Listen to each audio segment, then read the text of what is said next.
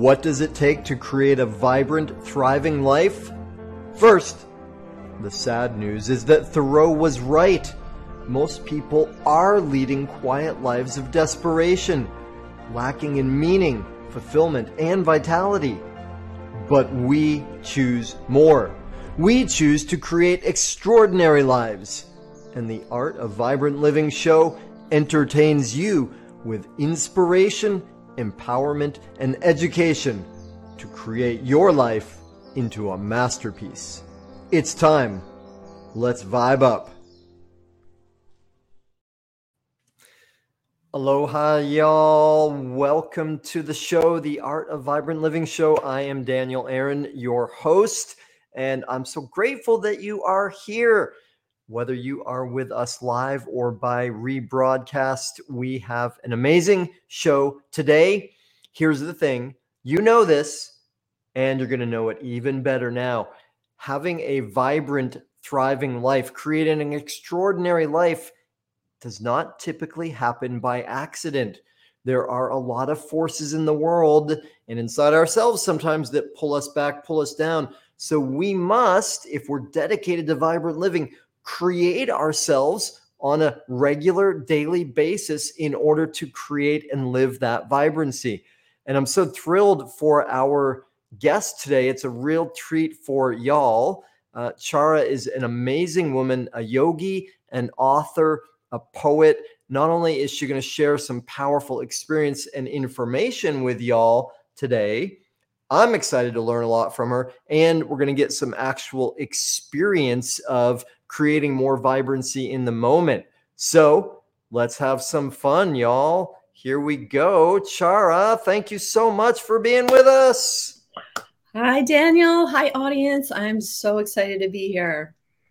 Awesome. Well, since I have the blessing of knowing you a little bit already, but most people here don't know you yet, would you say a little bit about who you are and what brings you to the work that you do? Yes, thank you. So my name is Chara, and since 1995, I have been a student and a teacher of yoga, meditation, mindfulness, and inspired living. And my specialty is really sharing practices and programs that help us to live with more awareness, more skill, more peace, more joy, more love, and of course, more vibrancy. Right on. Well, that begs the question to me right away. What happened in 1995? In 1995, I almost had a nervous breakdown from stress. So I was 25 at the time, and I had really most of my life up until that point suffered from extreme anxiety and depression. And at the time, I was working in the production field, video production, film production, and I loved that. That's what I went to school for. I wanted to do that, but it was a very high stress environment, and I did not have the awareness. I did not have the tools. I did not have the practices. I didn't have the language or the resources to support the cultivation of peace and self-care. So by the time I was 25, I had pains in my chest. I had pains in my stomach. And someone every now and then would say, you need to take a deep breath. And I would go, it doesn't do anything. It doesn't help. And thank goodness somebody at the company I was working for said, you should try yoga. And at the time in 1995, yoga was not mainstream like it was now. And I thought yoga was something very weird. I didn't know anything about it. But thank goodness I took my friend's advice and went to my local YMCA where I was a member. And we had some of the most amazing, loving yoga teachers at that YMCA. And those classes changed my life. And I knew from like the second or third classes when I had tears streaming down my eyes that I was meant to share what I was learning. So that's what started this all, a near death, nearly having a heart attack at age 25. Wow. Yeah, and thank you for sharing that, and I love one of the things that I remember reading from um, Bhagwan Rajneesh. He was giving a commentary on the Yoga Sutras, and he said, yoga does not begin until one hits rock bottom, right? Now, I would debate that in some ways because some people seem to just, like they casually go to a yoga class, or they, somebody drags them along to one and they're like, oh, go. But like you, for me, yoga came from really like a heavy duty rock bottom. So 1995, do you remember the actual timing of it, the date, the month? Um, of the very first class, I have to say I don't remember the exact day, but I know it was 1995. But here's the interesting thing. I've always been very, very intuitive, and I didn't understand at the time how to trust my intuition and how to see that as a gift. But a few months before I took my first class, I felt energetically something was coming. Hmm. I felt something really important, powerful, and life changing was coming. I had no idea what it was. And it turned out to be yoga. So all I remember, it was definitely 1995, and that was the turning point of my life. Wow, that's beautiful. But part of why I ask is because that 1995 was also the point for me where I had an experience that some would call breakdown, Okay. some would call breakthrough, spiritual awakening, kundalini arising. It so much depends on one's perspective on it, and and at the time it was super scary for me. But let me ask you this then, just since this is, I think, a really useful conversation in many ways, because so many people, I think, haven't gotten the information that a breakdown could be a good thing. It could be what leads to a breakthrough. It begs the question, well, what is being broken down? Would you be up for saying more of what your experience was, or how close you got to, was it scary? How close you got to a breakdown? Sure, I can talk about that. And I absolutely agree with you that a breakdown is absolutely the opportunity for a breakthrough, for your greatest discovery. And perhaps your people listening in can relate that even when you have a broken heart, Hmm. um, and it feels like your heart is crumbling to pieces, that opens up a space for something divine to come in if we allow it. And thankfully, in yoga, it was my teacher guiding me to literally breathe new oxygen, new life, new energy into my heart. That's why tears started streaming down my face, because it was like my heart was breaking, my paradigm of myself and my belief system was breaking down. And that opened up a space for not only new energy to come in, but parts of myself that were dormant or latent or that I hadn't met yet. It freed up that space for those parts of myself to start to speak and come forward. And yes, sometimes it's in our darkest hour where we are down on our knees, sobbing and screaming and praying for help.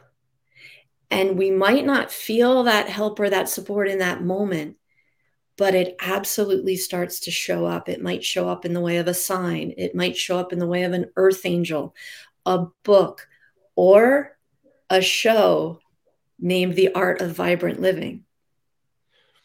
Yeah, well, thank you. And it's, of course, we know that old expression, when the student is ready, the teacher appears. Although, as a yoga teacher, I also have found it useful in days gone by. If ever, as the teacher, I was late to class, which was very rare, but if I was ever late to class, then I would also say, when the teacher is ready, the teacher will appear. Right. So you got to diffuse it, put a little humor in sometimes. But That's a big one too. May I tell me. say one more thing though, and you touched on this, Daniel. That doesn't mean we can't step into a new level of ourself um, without going through a breakdown. Like maybe someone who's listening today is just, I'm just ready for the next chapter of my life. You can really start wherever you are right now. You don't have to be in a pit of despair to step into your most vibrant, best life. It's just that a lot of times that is where a transition or a new world begins for somebody, but it doesn't have to be that. So don't think, oh my gosh, I'm not in that place. I can't, have a life transformation. Yes, you can. If you're here today and you said yes to being here, then I feel we're all here for a reason. We're all here for that next level of our most vibrant life. Hallelujah. I'm right there with you. And it's an important message because it is easy to think the grass is greener on the other side, or, oh, for me to have what she experienced, well, then I have to have this kind of. No, there's as the Rumi poem says, a million ways to kneel and kiss the ground.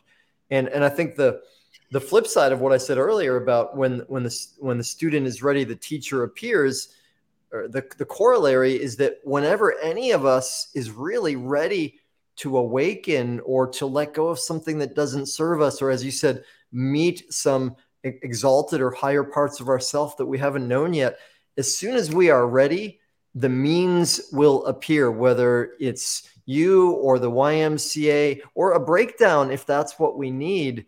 There's a great saying I remember.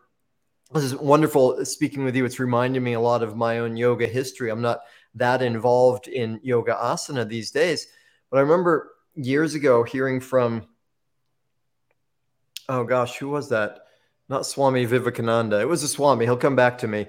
And he was talking about this concept of mula bandha, right? And mula bandha, for those that don't know, it's like some would call it a energy lock or an energy manipulation thing that we use in yoga sometimes. And people say it's when you lift up the floor of the pelvis or you squeeze the muscles around the anus, some of those kind of things. But what he said was, when your eyes are on God, nothing else matters, right? And and that energetic movement was taking the energy of the physical and directing it upward, directing it to God or to awakening or whatever language we put on it. And if we have that focus, then the ways to awaken are around us all the time. So, yeah, thank you for reminding of that. Go ahead, you were about to say something else. I was just going to completely agree with you. We're on the same page with that. So I was just like nodding, like, yes, yes to everything you just said. All right, cool. So let's do some quantum leaps. That was 1995, which was at least 2 or 3 years ago now. That was some time back. Your life changed around. You almost had a breakdown at 25. Holy moly!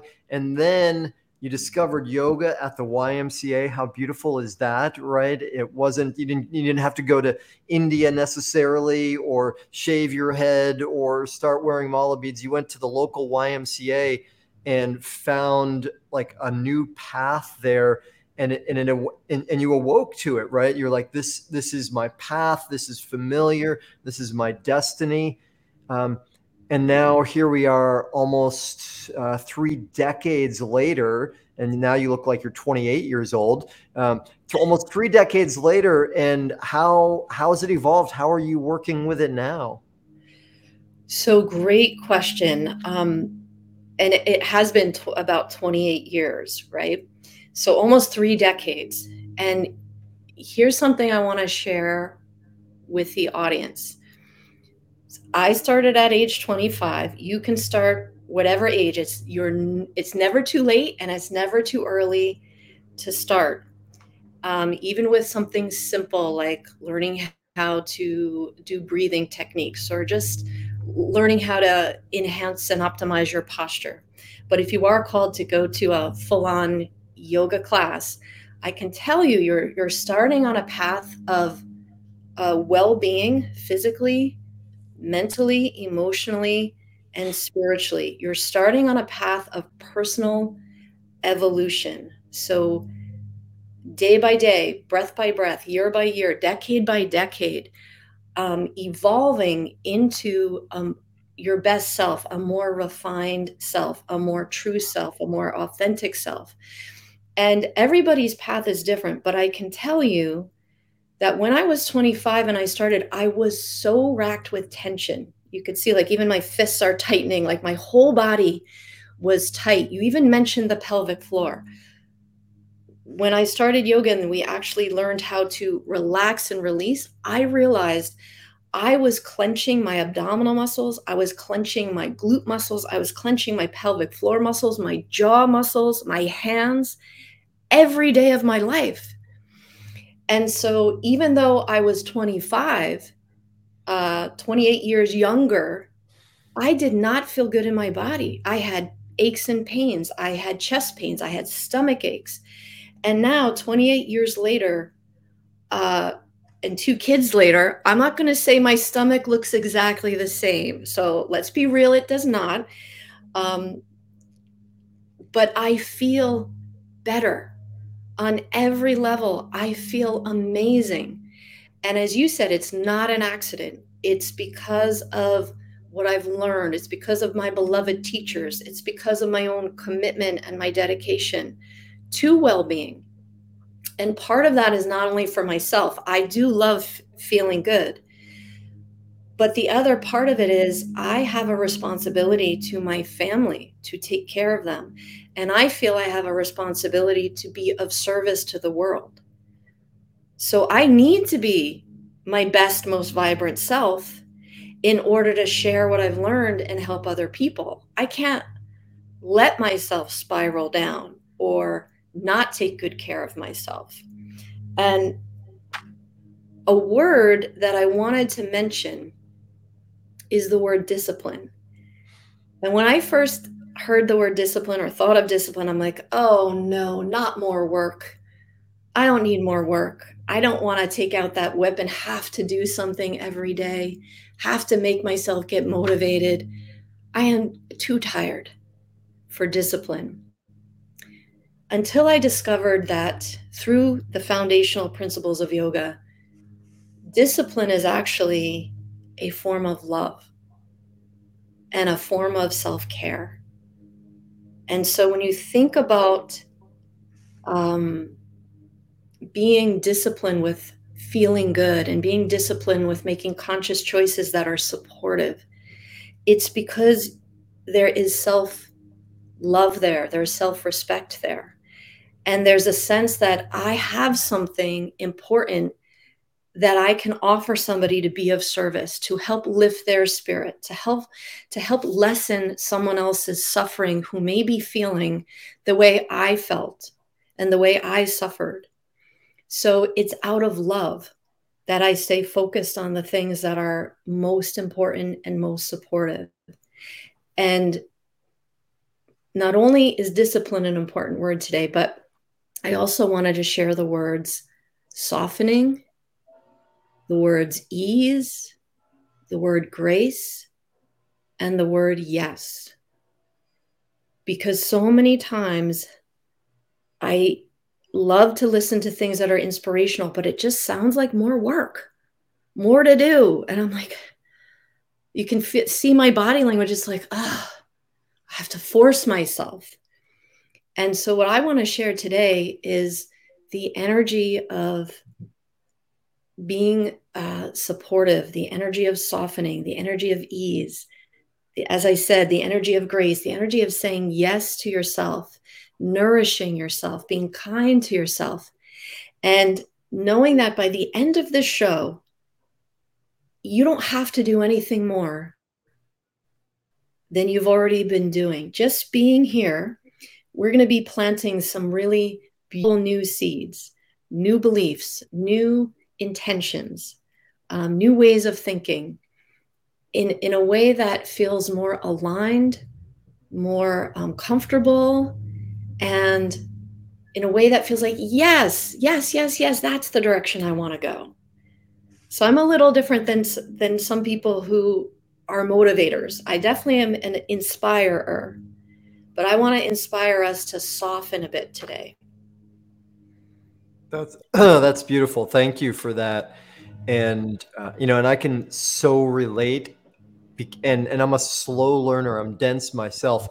When I started, there was a lot of like smacking Yeah. myself, and I got to do this, and I have to do this, and pushing myself, and that was my understanding of discipline at the time. Was I thought it was doing the thing you don't want to do, okay, so Yes. that you can have some other thing later on, but that didn't feel good, and it was really hard, and it was just such a struggle, right? And you probably know this already, but I'm going to say it anyway. And one of the greatest breakthroughs I ever had around this was shortly after becoming a parent. Not, I don't mean visible. I mean a parent. I had children. Um, I read a book called Magical Child, Magical Parent, or Magical Parent, Magical Child, Joseph Chilton Pierce. And in that book, and this is a book about parenting, right? Because when I got to be a parent, I was like, well, I don't know how to do this. I don't want to do what my parents did. And he broke down the word disciple and discipline in that book and described it as a joyful follower, right? A disciple is a joyful follower. And that fits so well with what you said, because it's like, and at this point in my life, I know that if I want to have a great life, a vibrant life, then well, there are some things that I can do that will lead me there. And breathing and moving my body and eating well and meditating, like these things, they're joyous. Like I get excited about doing those things. So I love what you said. I love that you are bringing conscious language in. Let's review. So discipline from a higher elevation, ease, uh, yes.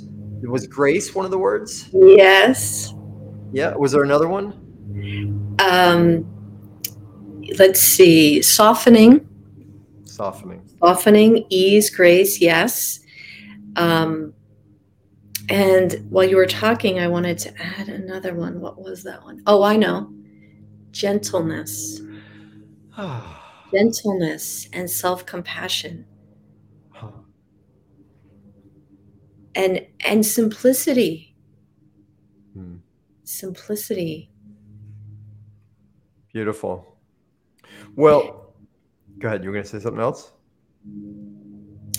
I'm gonna turn it over to you because you always have the best questions. So I am curious, and I love words. I love awakening. I love these practices that contribute to us feeling better. Gentleness and softening, self-forgiveness, compassion.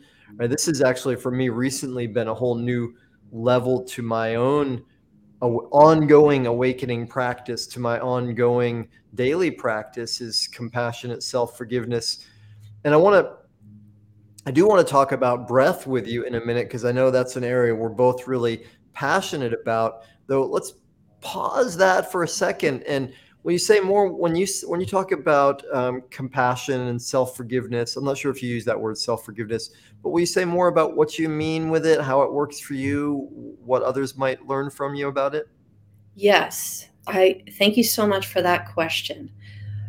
So in the practice that I teach, there's many different forms of yoga and many different styles of yoga, probably infinite ways to practice yoga, just like there's infinite ways to create a vibrant life.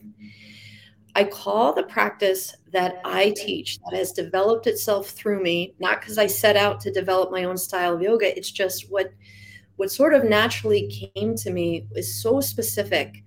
I felt like it needed its own title. So I call it Soul Path Yoga. And the soul part is spelled SOL, like solar, like illumination. So it's the illuminated path, the path that is illuminated from your soul's light. And what makes it distinct and unique is that each month we focus on one foundational principle. I did not make up these principles. They are the foundational principles of yoga. They're called the yamas and niyamas. There are 10 of them, and I added 2 so that we do 1 each month. So you have all these different ways to explore and experience these principles that work on the mat, but more importantly, we take off the mat into our vibrant life. Now, this month happens to be the month of Swadhyaya, which is a Sanskrit word that means self-awareness, or as you said, self-compassion.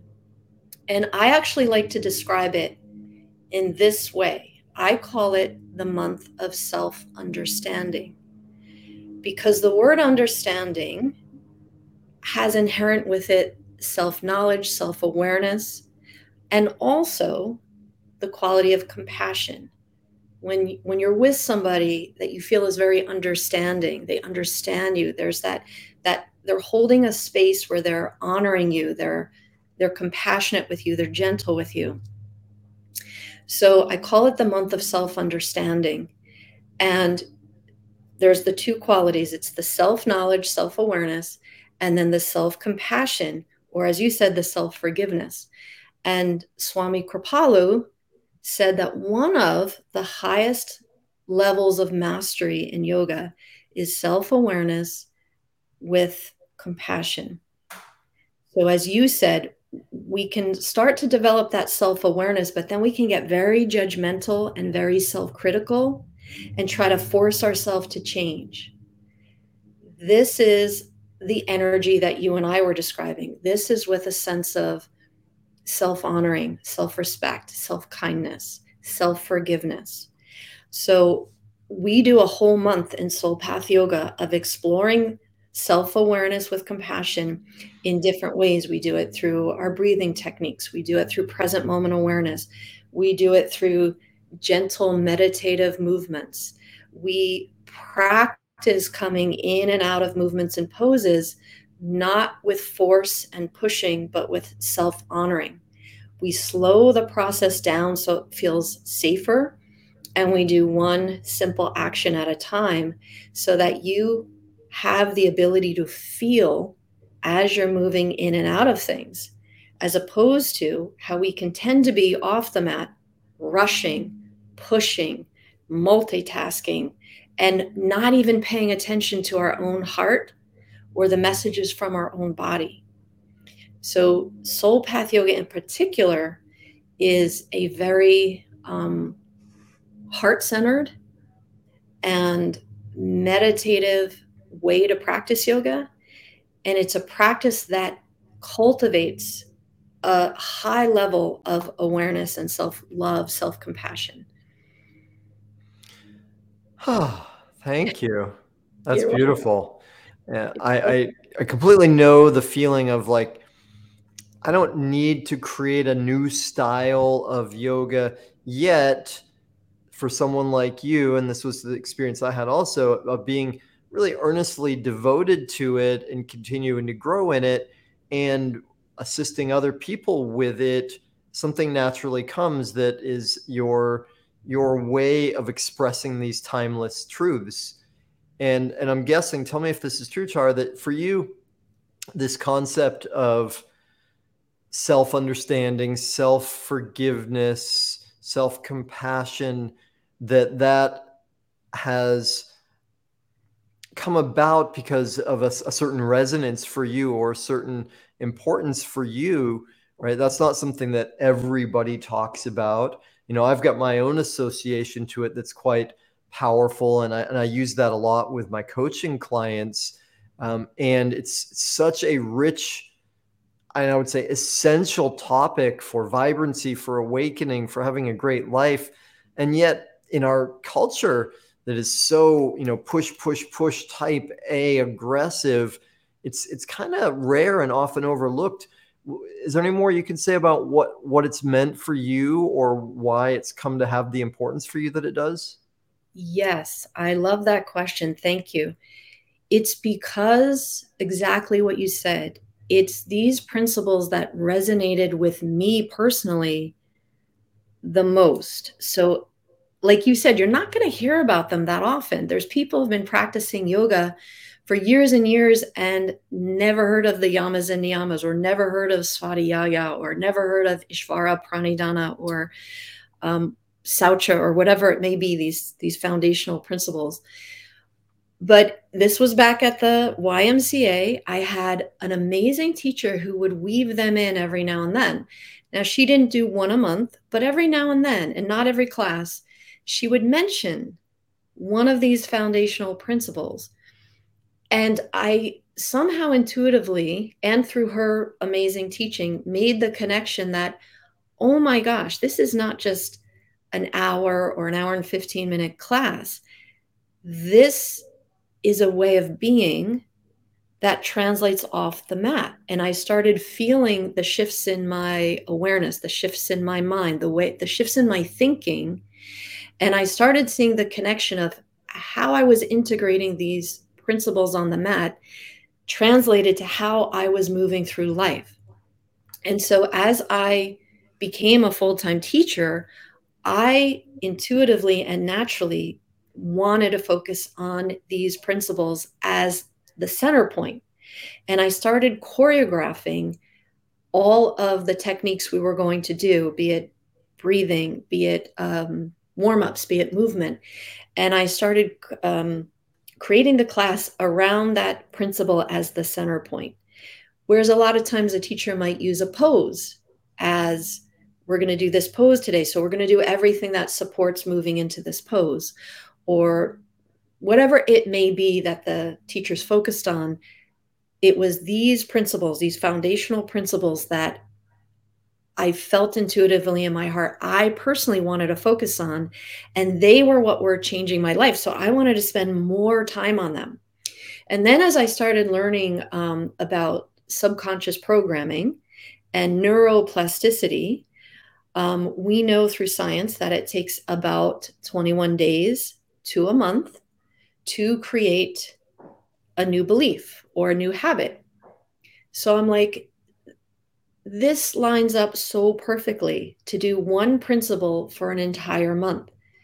And let's say in general, if somebody came once a week, they would have 4 opportunities to experience this in a new way, to integrate it over the month, to think about it, to live it over the month, and to integrate it so that then when we move on the next principle, they connect, they support one another. And by the end of the year, these principles create this like an interwoven, amazingly supportive foundation in thought, in body, in spirit, and how we move through life. They are so powerful in terms of our evolution and in terms of helping us discover our divine self and live as a divine self, live as a divine being, and then to create our life as a masterpiece, which is, I love in your introduction that you say that. That touches my heart so deeply as an artist and as a self as artist. What I intuitively do is I make art out of myself and out of my life. And our life truly is a creation. And when we think of it intentionally as a masterpiece that we are creating through our own thoughts, words, actions, practices, and rituals, it literally becomes a masterpiece of our own creation. And that doesn't mean we can control everything or everyone, but the principles in Soul Path Yoga, or I'll say just in yoga, because again, I did not create them, so I don't want to take credit for them. But these principles help us to become more adept, more discerning, more skillful. And they help us to purify our thoughts, words, and actions so that they become more aligned with who we truly are.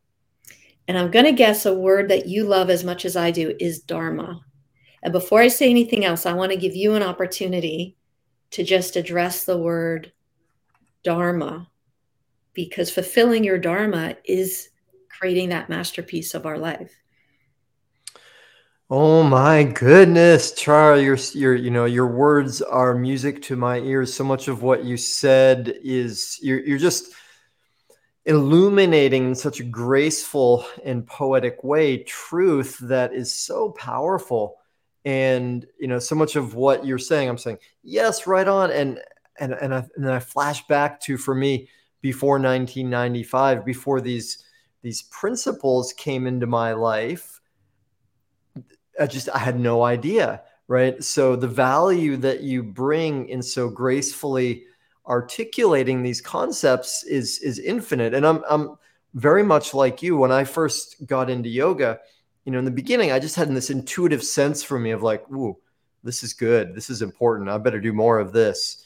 Right. And I struggled through the first 2 years being fat and sweating like a pig and feeling horrible with it. But somehow I knew this is good. I'm going to keep with it. And then it seeped into me, these principles. And so when I started teaching, I always thought, well, okay, good. Yes, let's move the body. Let's breathe. Let's stretch. That's valuable. Even more important is let's use that container to infuse the spirit and the mind with these elevated principles that can transform the way we see ourselves in the world. So I just love what you're saying on that level.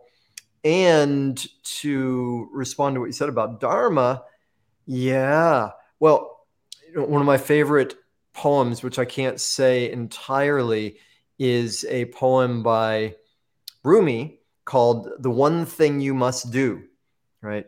And it's one of his. So for those who don't know, Rumi's a mystic poet, a Sufi poet, has so many, and he's probably the most popular poet in the world when it comes to spirituality. Every yoga teacher has got like a Rumi tattoo or something like that. No, being silly, but this one is not so well known of his, and it's a little bit off color. It's almost like a prose poem, and he talks about how in life people can do this and study this and do this and create this business and all these things, and there is one thing that you must do. And if you can do 1,000 other things, but if you don't do the one thing that you're really here for, none of the rest matters. So that's often what I think of with Dharma.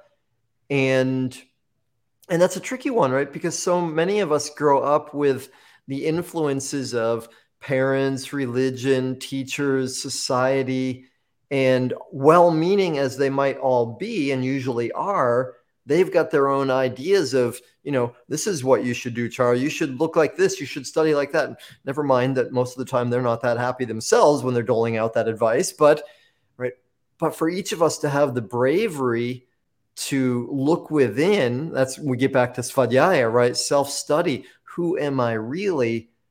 And to then courageously live that forward.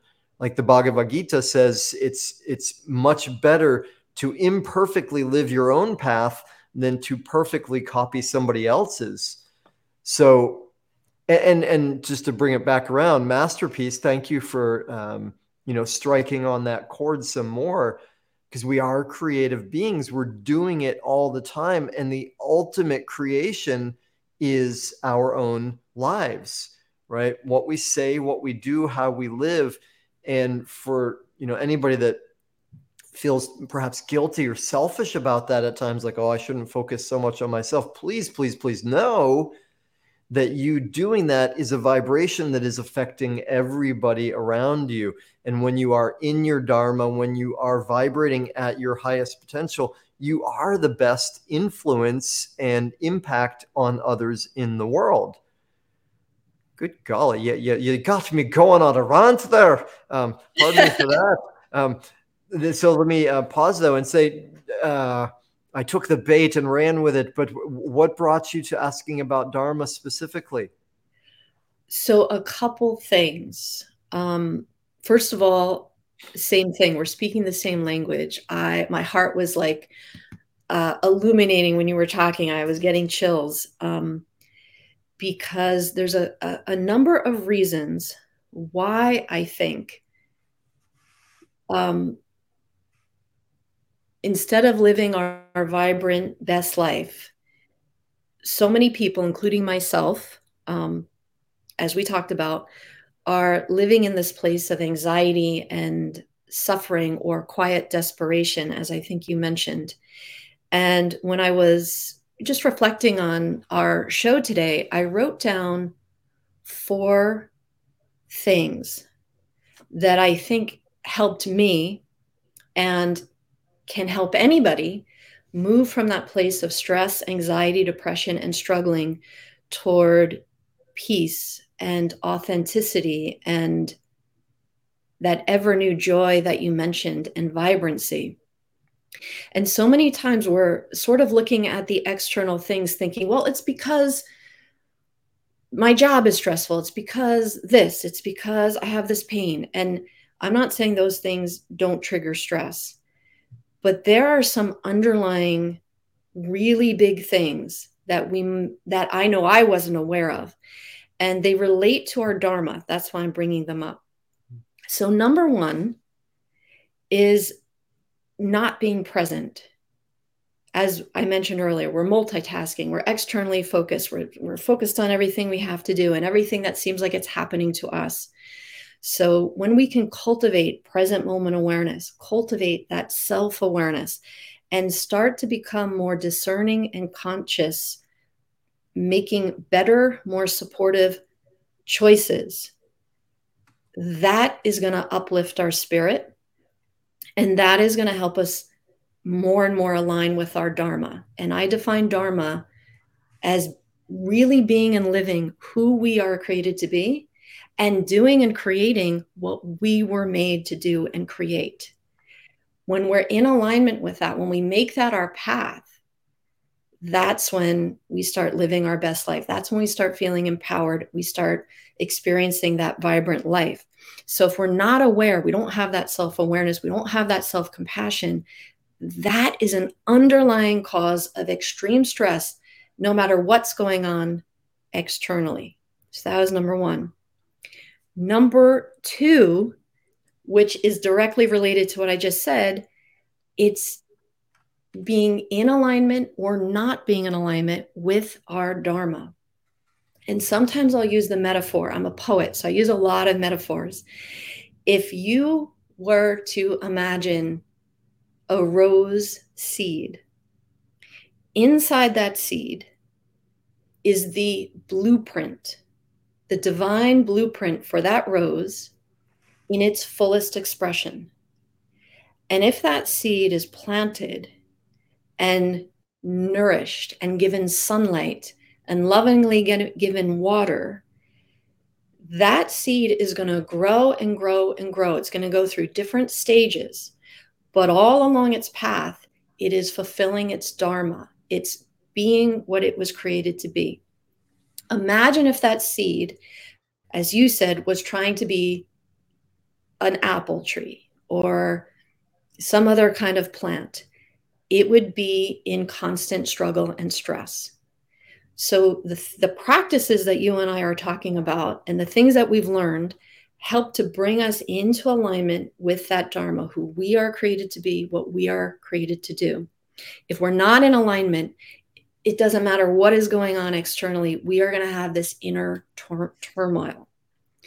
Number 3, moving from a consciousness of seeking to becoming, trying to find love, trying to become financially free, trying to acquire material goods, looking for whatever it is outside of ourselves, and trying to manipulate and control everything around us to bring us the peace we are seeking or the love we are seeking, or both.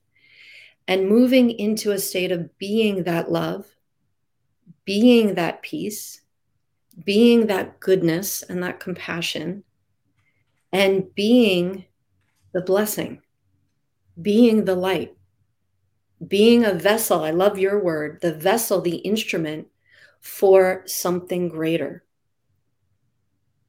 So if we're in a constant seeking mode, constantly trying to fulfill from an external source, it's going to be constant stress. When you fill up on the inside and intentionally become those qualities, then whatever ebbs and flows, whatever comes and goes, you have this inner sense of strength and peace, knowing you embody peace, you embody love, you embody the creative power. So you always have the ability to use your thoughts, words, and actions, your responses, your choices in the direction you want to go. Number 4, last one. And this probably is the biggest one. I believe what caused the incredible amount of anxiety, stress, and depression in my spirit was not being aware of my divine nature and not being aware of my divine capacities and not being aware of how to connect to my higher self and to the higher power, knowing that I have universal support at all times. When you're disconnected from that, when you're disconnected from source, you feel lost, you feel frightened, you feel disempowered, and you are more a product of your conditioning and like a false sense of self as opposed to your true divine self. And if I could summarize what I feel that my journey has led to and why I feel I'm truly here, it's to help people connect to their higher self and the higher power, their divine nature. Without that, no matter what you do externally, no matter how much money you have in the bank, no matter how beautiful your home is, no matter how many cars you have, there is going to be a feeling of disconnect. And the great thing is, if you are listening, you can learn to connect anywhere at any time, 24/7, so easily. Like we can do that during this show, and then you will always have that, no matter where you are, no matter what's going on. And with that, you have everything. Wow, that is beautiful. Thank you.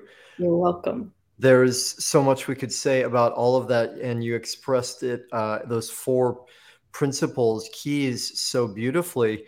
Would it be a good segue then to go from that into a little bit of what you could share with, Yeah. with us about breath to give an experience? Yes. So let's do an exercise together. It's my favorite thing. Thank you for that opportunity, Daniel. Yeah. So we're going to keep it super, super simple. The first thing we're going to do is just be comfortable in your space. Maybe you want to sit up tall. Maybe you want to broaden your shoulders. Maybe you want to take a little stretch. And then we're going to bring our attention to our hands. And you're just going to circle your wrists and move them gently. It's said that how you do one thing is how you do everything. So unclench your fists, gently stretch out your fingers, and just flow a bit. You can circle them, or if you want to go like hardcore spiritual, just make the shape of the infinity sign. Just nice and easy. And then we're going to bring our palms together. When you bring your palms together, it's called a mudra. Any hand position is called a mudra. And this particular one, Anjali Mudra, helps to create a sense of balance and wholeness. So you bring your palms together, bring them right over your heart, your center point. And then we're going to do an exercise, breath and movement. So on your inhale, let your arms stretch up overhead and out to the sides, kind of like you're making the shape of a letter Y for yes, yes to all good things. And on your exhale, just bring your hands back to your heart. Inhale, stretch up and out.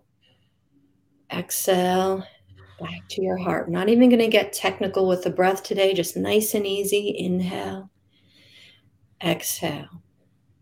One more time.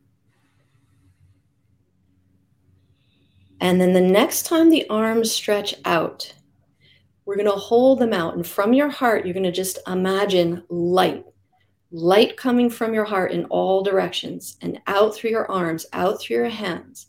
You're going to look forward and up. We're doing a seated version of 5-pointed star. This pose can actually be done standing too. We're doing it seated if you're sitting. If you want to do it standing, you just separate your feet a little wider than hip distance apart. And you take up space and you imagine light in every direction, like you are a star, or better yet, a supernova. And this pose has been scientifically studied to lift your spirits, to lift your vibration. Do this before going into a meeting. I did it before this show. Do it before your interviews. Do it before you have an important conversation. Do it at the beginning of every day, or whenever you just need to realign with your divine self. Take one more inhale, and on your exhale, bring your hands back to your heart. Soften or close your eyes. Imagine taking your breath into your heart.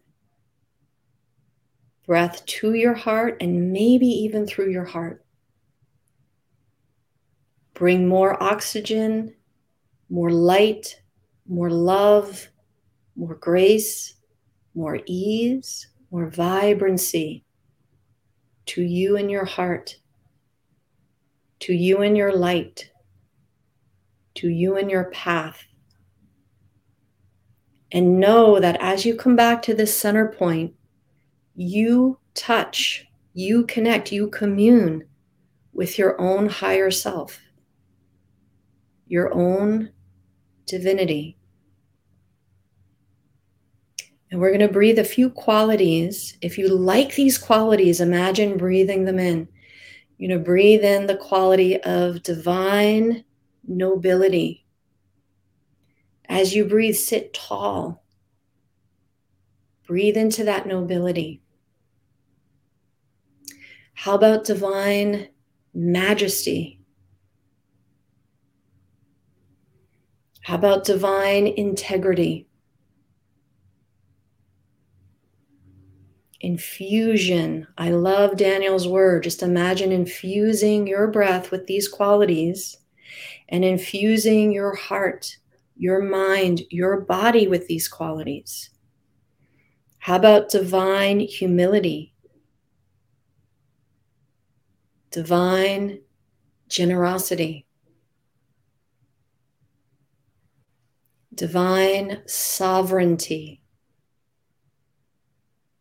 Divine intentionality? And for today's show, most importantly, divine vibrancy.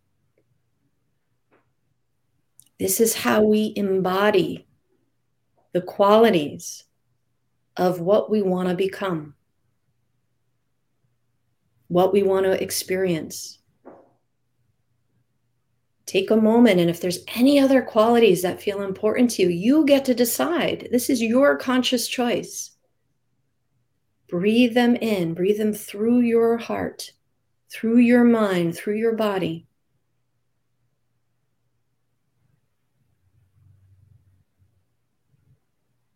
And now knowing this is what the energy is that you shine out. Everything you touch is now illuminated with this higher vibration that you created in a matter of 2 minutes. And then to just close, we'll bow our head to our heart as a symbol of aligning our mind with our heart, aligning our mind with our Dharma, our deepest, purest truth. Then you can bring your head back to neutral. Let your eyes open and notice if colors seem brighter. Notice if your heart feels lighter. That was 2 minutes. Imagine what we could do in an hour. Imagine what we can do in a day. Imagine what we can do in a lifetime when we're committed to living our most vibrant life. Beautiful. Thank you. Well, it's such a great testament to making a commitment when we say, you know what, I'm committed to living my highest potential, then then I have to find a step. Then I do something about it. And even if it's 2 minutes, it makes such a huge difference. And from that commitment, I'll do it again. And so on that note, then Charlotte, how can people find you best? What other ways can they be in touch with you and take advantage of your wisdom and generous spirit? Thank you for that. I would love to support anybody who's listening in a number of ways. I'd love to invite you to Soul Path Yoga or my life programs. I invite you to just give me a call and we can connect and chat and see what's best for you. My website is www.chara.tv, like television. And really, that's the best place. All my social media links are there. My YouTube channel is there. My offerings are there. My contact information is there. And there's also a life-changing complimentary gift for you there, which is a meditation entitled Breathe and Let the Magic Begin. That would be an amazing first step. Beautiful. That's great. Thank you. And speaking of free gift, you kindly offered something special for our audience today. Do you want to say anything about that? Yes, yes, yes, yes. So wherever you are in the world, you can do Soul Path Yoga with me virtually. I do a weekly class that's recorded. And so wherever you are, you can do this class. You can show up live or just do the recording anytime you wish. When you register for classes, you own those classes. And if you choose to become a subscriber, you get the entire database. It's years of these amazingly inspirational, gentle, nourishing Soul Path Yoga classes. So I would love to offer that to you and start you out with 5 classes as my gift to you. And if that sounds good, just send me an email and I'll send you a link for 5 classes. And another option, if you're like, you know what, I'm not so much of a yogi, or maybe you have an injury and just that practice isn't resonating with you right now. But you want to spend time together. You want to do what I call a soul path session where we'll talk either over the phone or on Zoom. And I will spend a whole half hour with you. And we will make sure by the end of that call, you have some wonderful yes action steps, inspired steps that you're really excited to take. So that's another option. Either way, just go to www.chara.tv, send me an email, and let me know what gift you'd like, and it's yours. That is so generous, so cool. So go to Chara's website, chara.tv, and they can contact you directly through there. Yeah? Yes. Perfect. All right. Well, here is the most depressing news of the entire day. We're almost out of time. Holy moly. So it's time for the final question to you, the big question. Would it be okay that I ask you the big question? Yes. Now, this is ridiculously impossible because you have so much wisdom. You've already shared so much today. And if you had the impossible task of boiling it all down to one thing you would advise people that they can do or not do in order to create their most vibrant, thriving life, what would be that one thing?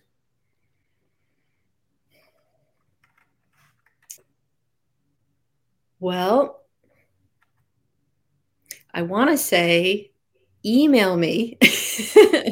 That would be the first thing. But I have a feeling uh, that wasn't what you were thinking of. Um, so I will say this.